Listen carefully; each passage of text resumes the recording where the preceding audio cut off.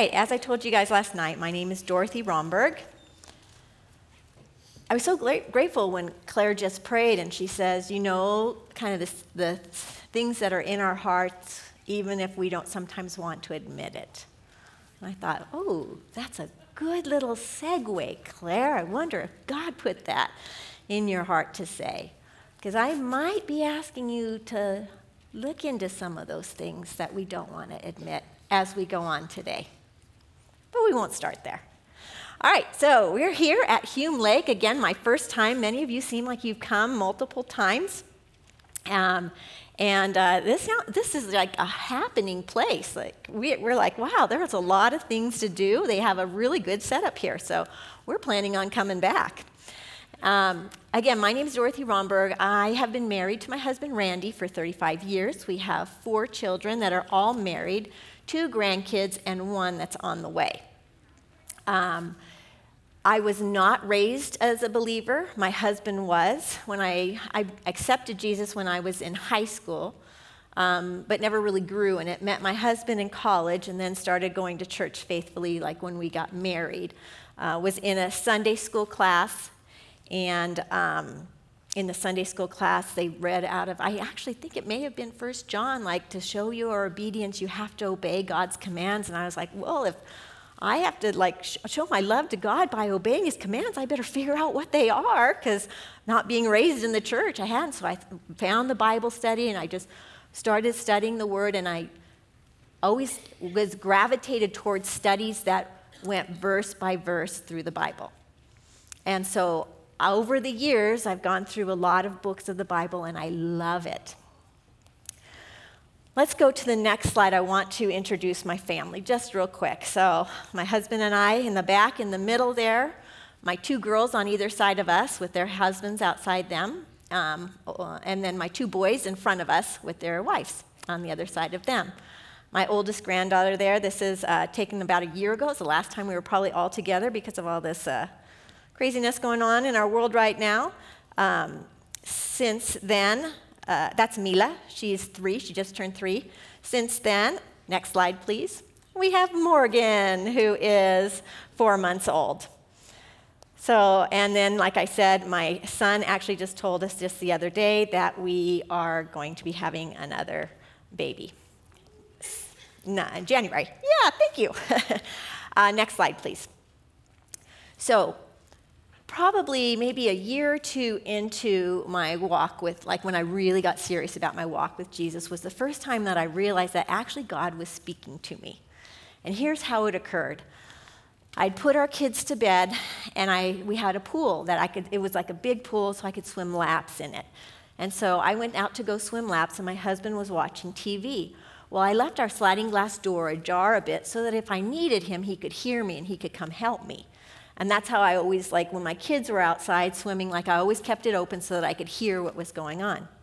Well, as I was swimming, we were in this discipleship program that talked about praising God. So I'm swimming and I'm going, praise God, backstroke, creator of the universe, creator of me. And all of a sudden, my husband shut the sliding glass door. And he shut it because I was making too much noise. Well, I panicked. I'm like, what if I need something? He can't hear me. And here's what I thought was wisdom. I always operated gotta be wise. I'm going to swim near the edge, so if something happens, if I get a cramp or something, I can reach for the side and I'd be safe. I've never gotten a cramp, but just in case, I was going to be ready. Then I started swimming some more, a few more strokes, and I remembered this story that this girlfriend of mine told me about. She was outside, she had a detached garage, she was doing her laundry in her garage, and all of a sudden a man jumped over the fence and ran through her backyard. Now I would have stayed in the garage and hid. She came out and said, hey, what are you doing? Another man jumps over. He says he's the police and he's chasing this guy. So I start thinking, what if someone jumps over the fence into my house? And I was like, okay, stroke, stroke, stroke. If they come from over there and I'm here, I'll do this. Stroke, stroke, stroke. But now if they come from over there and I'm here, I'm going to do this. Do you see how I went from praising God, who's the king of the universe, who created everything, to worrying about my little world? And here's what God said to me in my spirit. And I think it was that contrast. He said, you can't even trust me to take care of you in your own backyard? It really crushed my heart when he said that. I swam over to the shallow end, sat on the steps, and just kind of started to weep and actually started confessing, not really knowing I was doing a biblical mandate. It just felt natural, like that was what I was supposed to do. I am so sorry, God, da-da-da. I went on. Fast forward 3 weeks later, my husband and I were going on a trip. We're going on an airplane. We're walking down the ramp to the airplane, and all of a sudden it dawned on me, I never considered what would happen if we both should die here. I did not go through the process of how do I take care of my kids, who's going to do and I realized, there's something that has lifted off of me. That would have consumed me. I grabbed my husband by the arm and I'm like, what else do I need to confess so that I can be free? And that was when I started my journey realizing that that's what God wants us to do when we're not living according to what he wants us to do. And again, I'm going to say, I thought all that stuff was wisdom. Do you see how it was hidden in my heart? The things that Claire just prayed, that the things that are hidden in our heart, that was hidden under the topic of wisdom for me. And God had to show me, you know what, there might be some wisdom here, but actually, you're not trusting me. So, going on from there, now, let me get back to my notes here so I remember where I'm at. So now we look at our world right now, and it is filled with chaos. People are fearful everywhere. There's uncertainty. I don't know if you guys, but I have people that tell me all the time, they'll say, I heard this on the news. If it's true, like no one knows is the news true. I have other people that say, I have completely quit listening to the news because it's just so crazy. And I hear all kinds of stories of division. In my own family, there's been some ruffling because of different people have different thoughts because of all this different information that's coming from every which way. There's blaming going, there's hating going, and there's a lot of people that are wondering, are we in end times? Well, we at least feels like it's close because it is the whole world. It's not just a portion of the world, it's the whole world that's wrapped up in all of this, right? What I realized, I studied Revelation several years ago, and what was kind of my walk-away thought from the whole thing, which I still didn't understand, okay? But the walk-away thought was actually all this stuff that's like this destruction and everything that's going to be coming in end times was actually God's love for his people. He was trying to draw them back unto himself. So whether we're in end times or whether we're approaching end times, all the chaos of the world is really to strip everything away so that we focus our eyes back on him. So let's look at a passage that talks a little bit, closed my notes. Look at a passage, next slide, that talks a little bit about end times from Matthew. It says, nations will rise against nation and kingdom against kingdom. There will be famines and earthquakes in various places. And by the way, we're from Southern California, and we got all kinds of messages last night. There was an earthquake. All of these are the beginning of birth pains. It's the beginning of birth pains. Well, birth is very painful, but you get something beautiful when you're done. Going on, next slide. It says, then you will be handed over to be persecuted and put to death. And you will be hated by all nations because of me.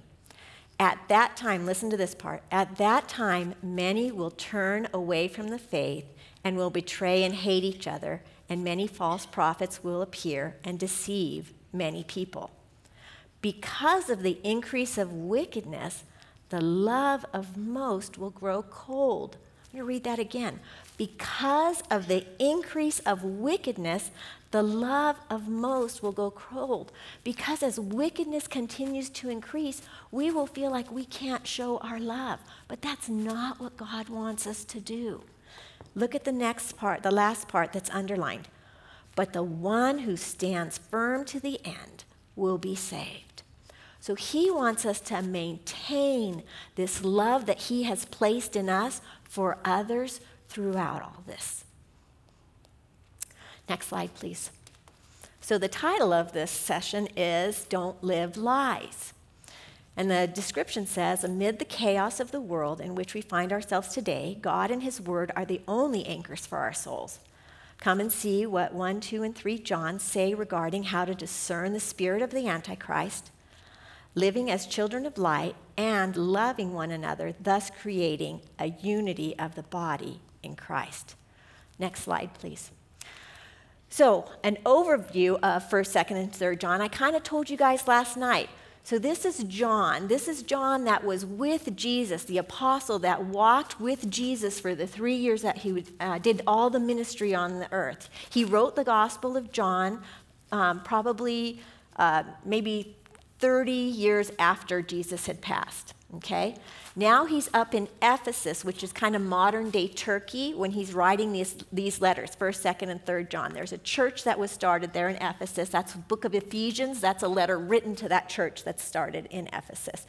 And John is there, and that's when he's saying, there are deceivers that are coming up amongst you. And I told you this last night. They're called these Gnostics, and it starts with a G, G-N-O-S-T-I-C, Gnostic.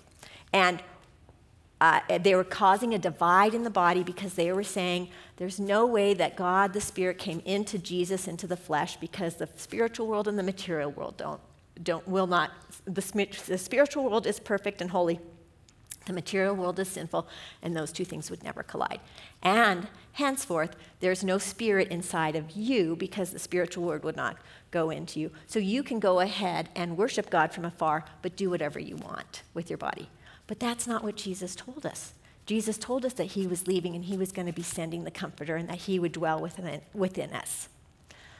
So what we're going to do today is we're going to go over a few of the scriptures from 1st, 2nd, and 3rd John. And then I'm going to kind of tell you a couple more stories to kind of tie it all together. All right? So you guys are ready to go through some of these? Next slide, please. The overall theme, I would say, is the unity of the body. The overall theme of 1st, 2nd, and 3rd John is unity of the body. How do we stay unified? Next slide, please. Here are the topics that we're going to look at. I just picked a few verses out of it. So the first verse is going to deal with the testimony about Jesus and who he is. The second one is admitting we are not sinless and confessing sin. The third topic is, and these are just verses that we're going to look at, and then again, I'm going to tell you a couple stories to tie it all together. The third topic is recognizing the deception of the world. And the fourth one is know whose we are and the great lengths he went to rescue us. Next slide, please. So the first verse set of verses that I want us to look at is 1 John 1:1-4, and this talks about this testimony of Jesus. So this is how he starts. John starts his epistle. Epistle is a letter that he wrote. This is a letter he wrote to the churches. And it says, that which was from the beginning, which we have heard, which we have seen with our eyes, which we have looked at and our hands have touched, this we proclaim, the word of life. So he's saying, listen, guys, I'm an eyewitness. I saw this. I touched this. This is so real to me.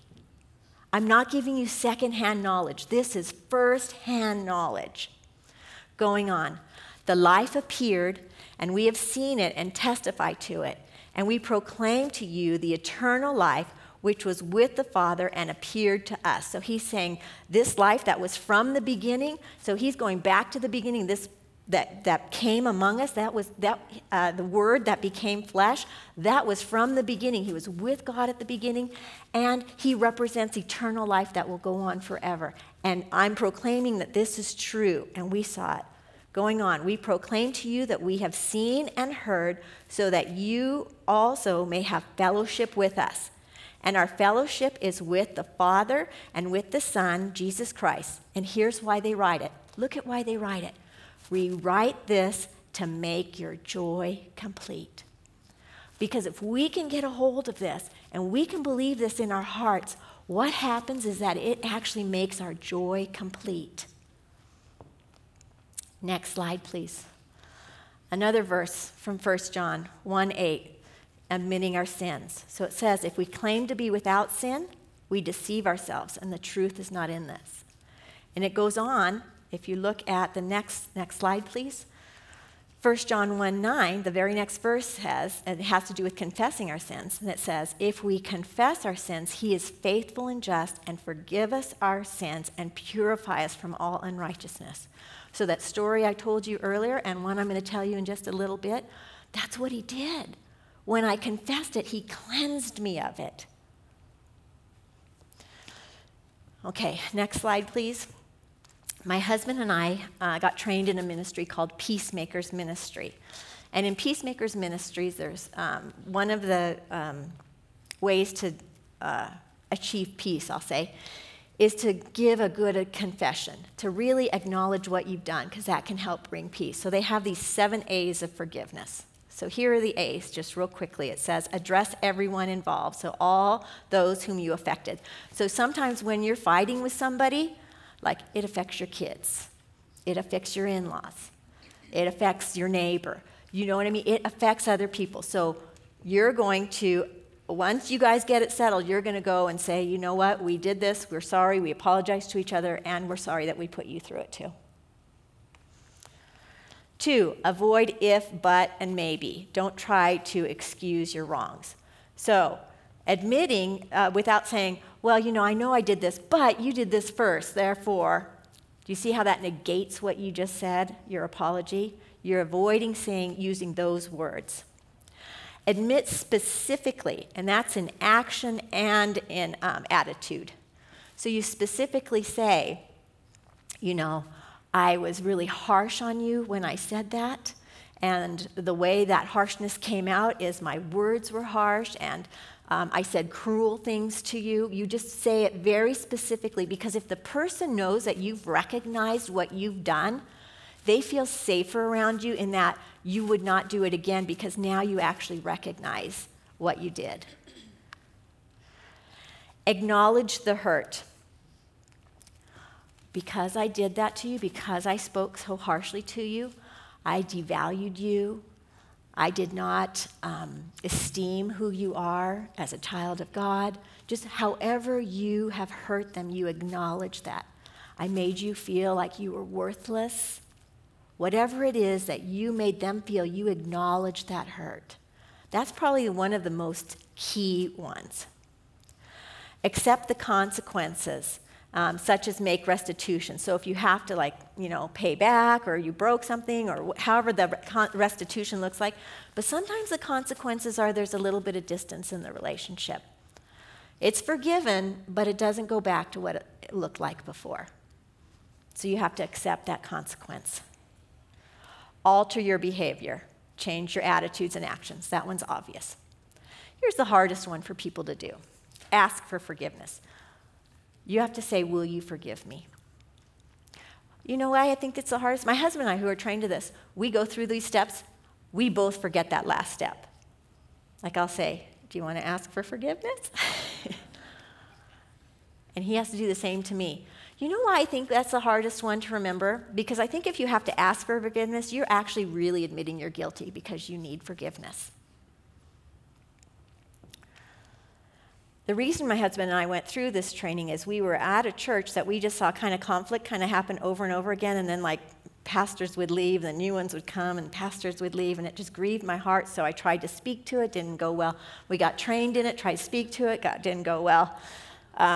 Until finally I was like, I can't stay here. Here's a beautiful family coming in. As soon as they walk through that door, I'm like, in 2 to 3 years, you're going to be on your way out the door completely brokenhearted, and I know that right now, and I'm just living a lie. I had to leave. And so that is so ingrained in me, this peacemaking. I'm going to tell you a story. I fell. Okay, next slide, please.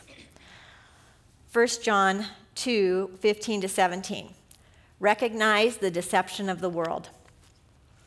The verse says, do not love the world or anything in the world. If anyone loves the world, love for the Father is not in them. For everything in the world, did you hear that? Everything in the world, the lust of the flesh, the lust of the eyes, the pride of life, comes not from the Father, but from the world. The world and its desires pass away, but whoever does the will of God lives forever. So everything is of the world actually kind of rails against who God is. And we're going to look at some things in just a little bit. All right, the last one that I want to look at before we go into the stories. Next slide, please. 1 John 3:1. Know who we are, whose we are, and the great lengths he went to rescue us. See what great love the Father has lavished on us, that we should be called children of God, and that is what we are. The ability to do everything that I said prior to this, I think hinges on this verse, knowing whose we are. To have God tell me, you can't trust me in your own backyard, the only reason I could accept that without being defensive and trying to, cast blame somewhere else was knowing that actually he was saying that to me in love. So it starts with knowing and believing all that Jesus had done for us so that we can become his children. All right, so now I'm going to tell a couple stories. The first story has to do with recognizing deception. So next slide, please. All right, so this summer at my church, I took a class. It was Culture and Christianity. And they put up this slide, and it wasn't this one, but they put up a picture of an image of a model on some kind of magazine, and they told us, look at it and look at it, and then decide what is true about what you're seeing, what is not true about what you're seeing, and what can be redeemed. And not in this one, not in the one that I chose. I couldn't find the one that they had. They had like eat pizza and lose weight. So some people were like, oh, you can't eat pizza and lose weight. And it's like, okay. I think the main thought that we came away from this was that here's the truth that they're trying to portray, is if you could be totally fit and healthy and look like this and have all that, that you've achieved it and that's where happiness is. And there's truth to that. It's good to take care of yourself. It's good to work out. But if that's your highest value and your highest hope in life, it's not enough. It will never satisfy you. Do you see how it's truth, but it also deceives as well? And you know what hit me while I was doing this, this study? And I was kind of embarrassed that I never thought of it before. I thought, well, the people that don't know Jesus, this is their highest hope. This is all they have, and it's never going to be enough. And for those of us that do know Jesus, this is always railing against what we know is true about Jesus. So then they asked us to do our own culture artifact. So next slide, please. I'm not sure you guys will be able to see this, but this was my homework assignment. I picked a song by Taylor Swift because I have always told my girls when they used to listen to Taylor Swift, her songs are so full of revenge. She's always kind of out to get somebody. But at the same time, it'd make me kind of smirk. If I would listen to the lyrics, it would make me kind of smirk.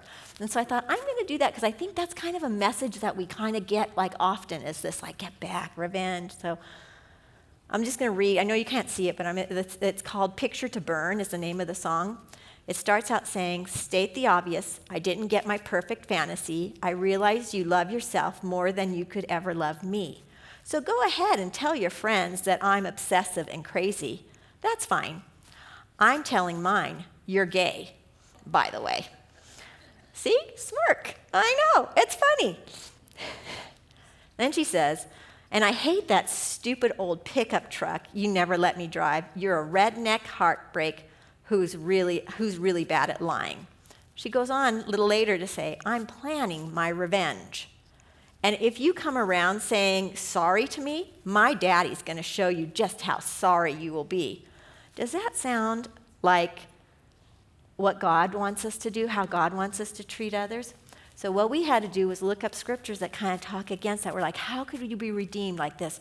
How could we, if we they want us to kind of get used to, if we meet people that are saying these things, what are scriptures that we could kind of say, you know what, here's maybe a better way you might consider? So Proverbs 1, these are just a couple of the scriptures that I looked up. Proverbs 15:1, the gentle answer turns away wrath, but a harsh word stirs up anger. Proverbs 12:18, the words of the reckless pierce like a sword, but the tongue of the wise brings healing.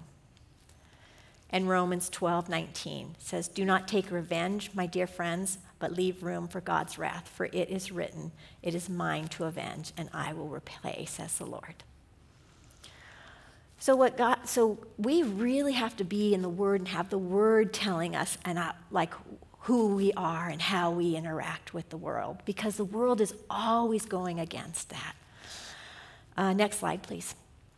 And so what I've noticed is that it feels like there's all this division in the world. I mean, it's just been building for years. It feels like race, by gender, by age, by socioeconomic status. It just feels like it's just been constantly kind of dividing. As years ago, my parents are from the former Yugoslavia.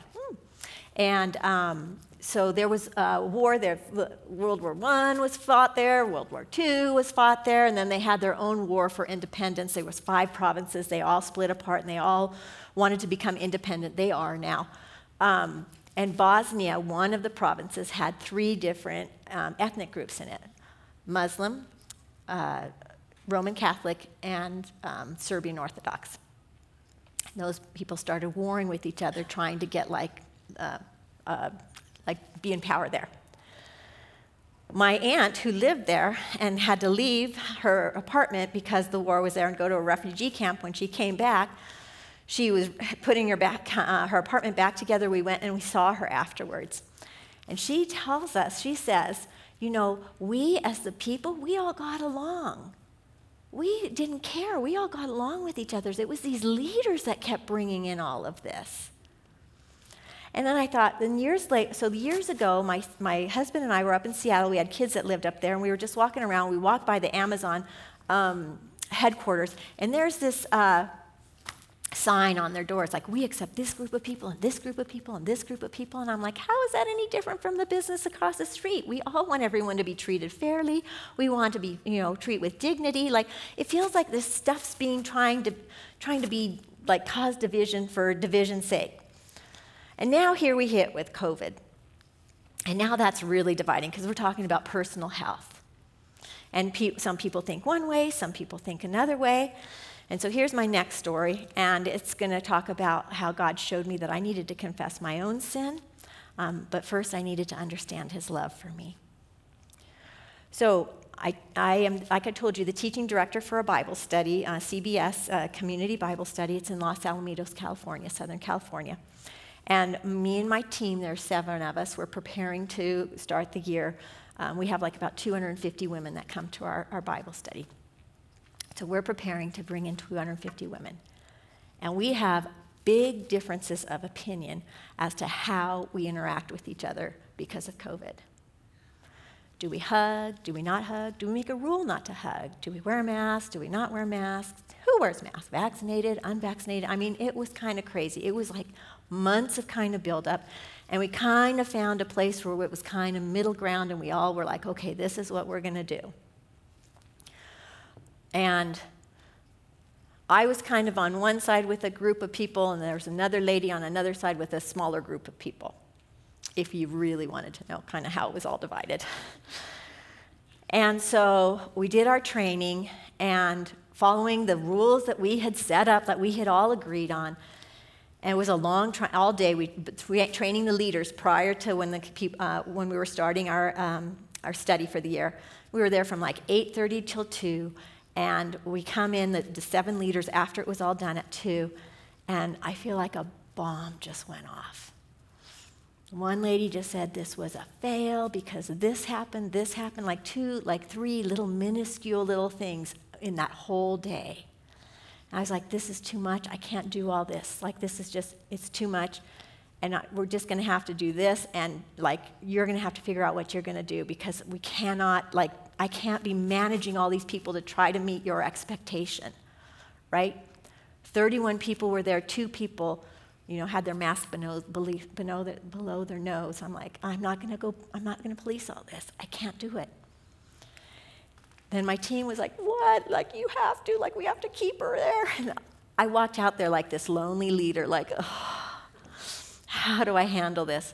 We went to the people that are above us, talked through some things, and it was hard. It was hard. And I was getting more and more frustrated with this person.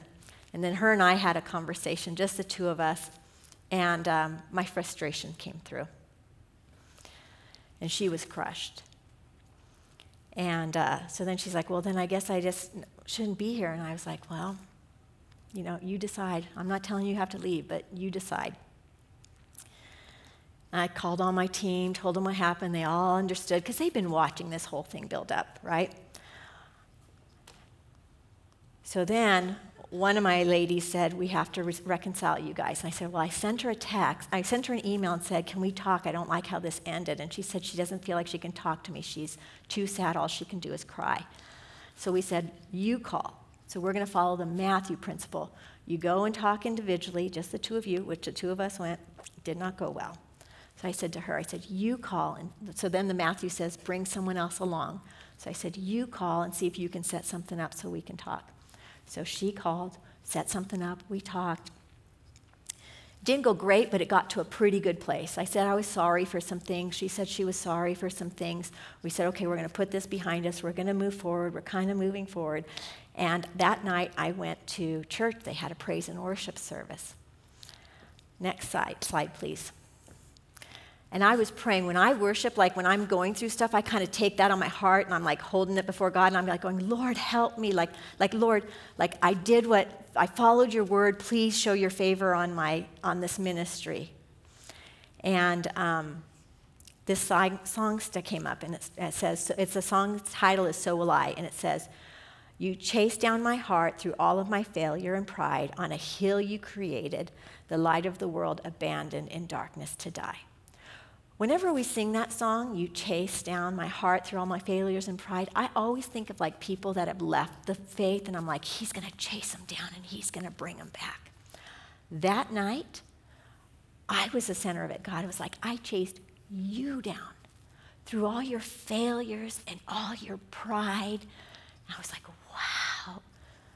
On the hill that was created, I died for you.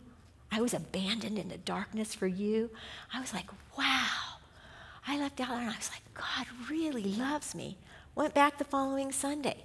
Another song, next slide. Same theme, reckless love. And oh, the overwhelming, never-ending, reckless love of God. Oh, it chases me down, fights till I'm found, leaves the 99.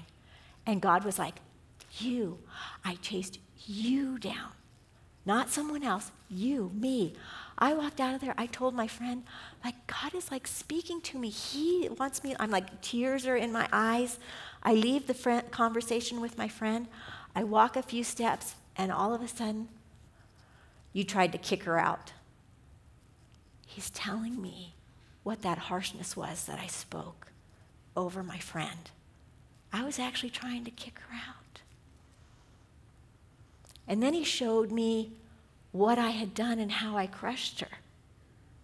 But do you hear how he wanted me to know he loved me first before he told me the truth of what I did?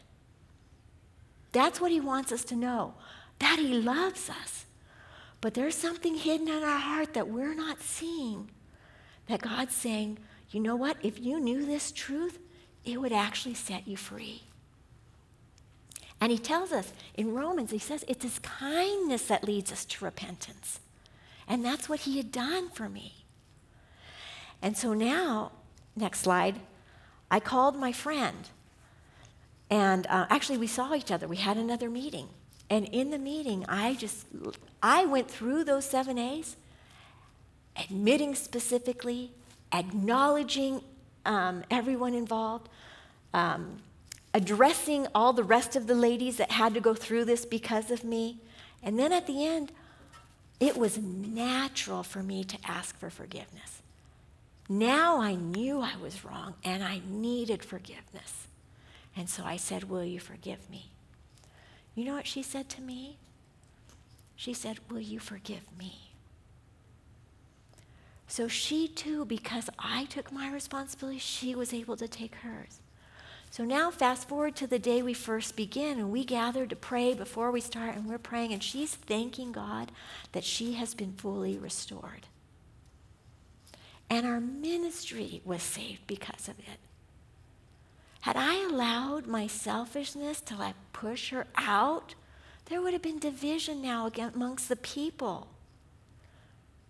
But now I can come and tell this story and say, look at how God worked when we chose to follow him. It's not easy. It feels like it's easier to do the other way and just walk away.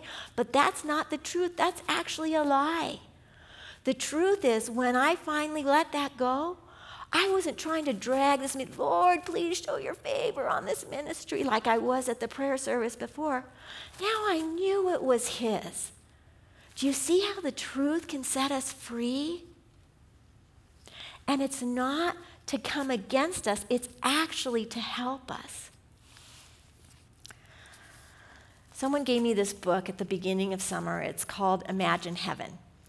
And it is a book written by a guy whose father died on the bedstand next to his father's dying body, I'll say. Was a book about NDEs, near-death experiences. NDE, near-death experience. So people that had died for a certain amount of time and they come back to say like these wild stories of what had happened. And he started reading them, and he's like, you know what, they all sound very similar. So then he started doing a ton of research on it. And he wasn't even a believer. He became a believer from it. He's like, the only narrative that fits what all these people are saying is the biblical narrative of what the Bible says happens to us. And on top of all that, he says, I actually think that like these people, it's so magnificent that there's not even words to explain it, that people have like just kind of dismissed what these stories that these people are saying. But he's like, I actually think God wants us to hear these stories so that we know. So he said, I'm going to put it all together in a book. So there's this one story of this one guy, and he was young, like in his 20s, and he had passed. I don't remember what the deal was. But he said all of a sudden there was this light, and then he realized this light was a man that had entered the room. As it got closer, it was this man that was a light. And then he says this person was power itself, fused together with an unconditional love that overwhelmed him. And so now this is the man talking. He says, it was an astonishing love, a love beyond my wildest imagination. This love knew every unlovable thing about me, the quarrels with my stepmother, my explosive temper, sex thoughts I could never control, every mean and selfish thought and action since the day I was born. And I was accepted and loved just the same. Now, simultaneously with all this love was like this reel of his life just passing when he was in third grade at a chalkboard and all this stuff. So now the man of light speaks to him. I want you to hear what he says. He says, what have you done with your life to show me? So now here's the man's response that had the NDE. The question, like everything else proceeded from him, had to do with love. How much have I loved with your life? How much have you loved with your life? Have you loved others as I am loving you? Totally, unconditionally. Why had I not loved like this? Why had I not known love like this was possible? Someone should have told me, I thought indignantly. A fine time to discover what life is really about. Now here's the man of light's response. He says, I did tell you. And now the man with the NDE responds, but how? Still wanting to justify myself, how could he have told me and I not heard? And here's the man of light's response. I told you by the life I lived. I told you by the death I died. And if you keep your eyes on me, you will see more. Has God not told us in his word, his number one command is to love him with all our hearts, mind, soul, and strength, and to love others as ourselves? Has that not been what he says? Let's look at the next slide. So here's now from 2 John. Here's the scripture. And this is love, that we walk in obedience to his commands. As you have heard from the beginning, his command is that you walk in love. He's told us. He continues to tell us. And he wants us to know his love for us and that it can overflow now for others. He's writing this to a woman at the church who actually continues to show love to even the people that are deceptive. And he says, I commend you for doing this, for showing this love, but do not help those that are deceptive and that are teaching against what I say, what I teach. Then the last scripture I want us to look at, 3 John 1:8. It says, we ought therefore to show hospitality to such people so that they may carry the work together so that we may carry the work together for the truth. Sorry about that. So now he's writing to a man, and the book of 3 John is just a little letter to one man named Gaius or something like that. And he's saying, you know what, Gaius? You're really good at showing hospitality to the people that are here, but when traveling missionaries that are bringing the truth come in, you won't show hospitality to them. If someone is bringing the truth, be hospitable. If someone is actually not bringing the truth, in love decline, but do not support that. Oh, time is up for me. So here's the title of this was Don't Live Lies. And I'm just going to summarize it by this. There are lies that the world is telling us, but there are lies that are kind of deep inside our heart that we don't even recognize. And God is saying, let me show you. Let me show you because I love you. Because you know what? The truth will set you free. Let me pray.